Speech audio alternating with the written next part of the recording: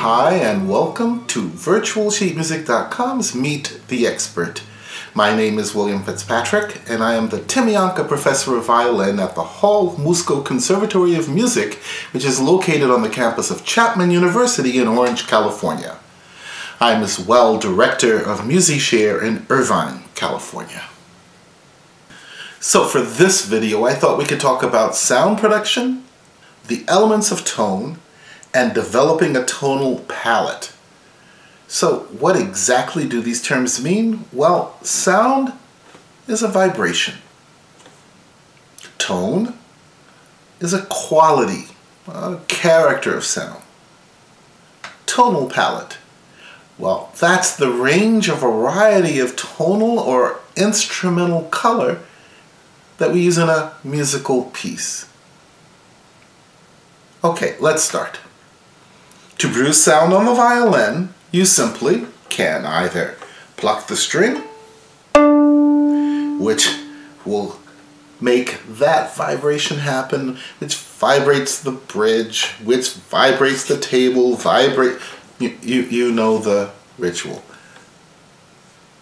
Or you can use your bow and brush the string. Both of these manners of producing sound obviously work, and they are at our disposition as violinists. So to work on tone, we need to explore the elements of tone production. There are three of them. One is point of contact, the other is speed, and the other, or the last one, is pressure, or I prefer weight. So let's look. Point of contact. That's where the bow touches the string between the bridge and the fingerboard. Speed. Well, speed is how slow or how fast your bow is going. And finally, pressure. Weight. Pressure. I really prefer weight. It's how much of that weight is in the string to produce the sound. Oh, and finally, the bow must always be parallel to the bridge to produce a clear sound. Now, it's manipulating these three elements that's going to help us to create a tonal palette. For example, if I want to play piano, I will move my bow towards the fingerboard. If I want to play mezzo forte, I'll move it to the middle. And if I want to play forte, I am close to the bridge. Here we go. Piano, mezzo forte, forte. Now, obviously, if I wanted to play mezzo forte, say, and I'm using too much weight, it will sound like... So, weight and point of contact are connected. Ooh, and if I use that much weight with that point of contact and a speed that's too fast, it produces maybe something that's not as clear as that one. Oh, maybe the other one has a place too in our tonal palette. So let's look at some possibilities here.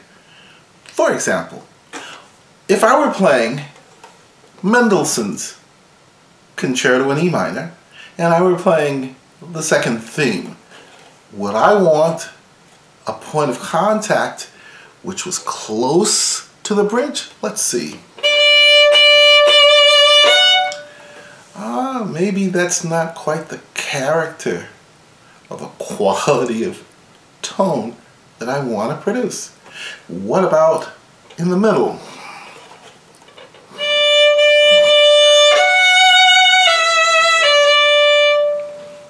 Well, that's got a lot of good points. What about near the fingerboard?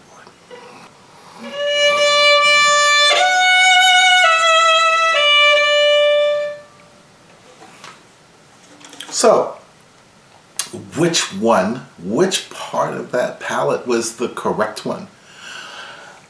That depends on you and your decision on what the character is like for that passage. Let's try another one. Let's try Sarasate's Zigeunerweise.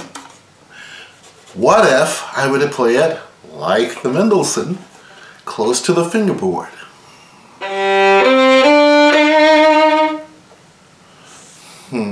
I'm not sure that's really the character I would assign to that. Let's see. What about further, closer?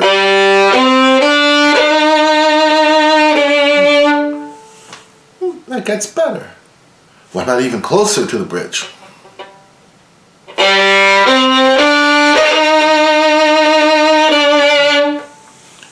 That gives it a real gritty quality. So we have a range of possibilities that we can use to describe the character of the piece that we're trying to play. What about Sibelius? Let's see. First off, do we start up bow or do we start down? Well, just for, I don't know, for me, let's start down, right? And where am I going to put my bow? Am I going to put it here, here, here? Let's see. Why don't I put it in the middle, and I'll use a slower bow speed.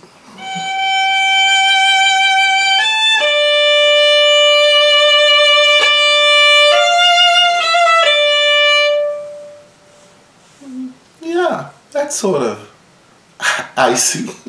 What about, if I wanted to make it even more icy, what about closer to the bridge, less weight, slower bow speed?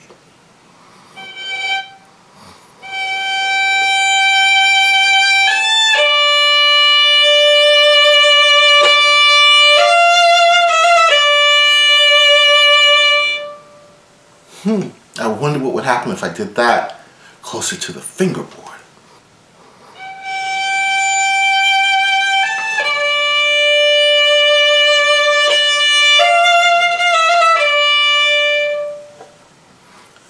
Well, how do we make the decision? You have to decide what character you think that passage should be. You have to make that decision first.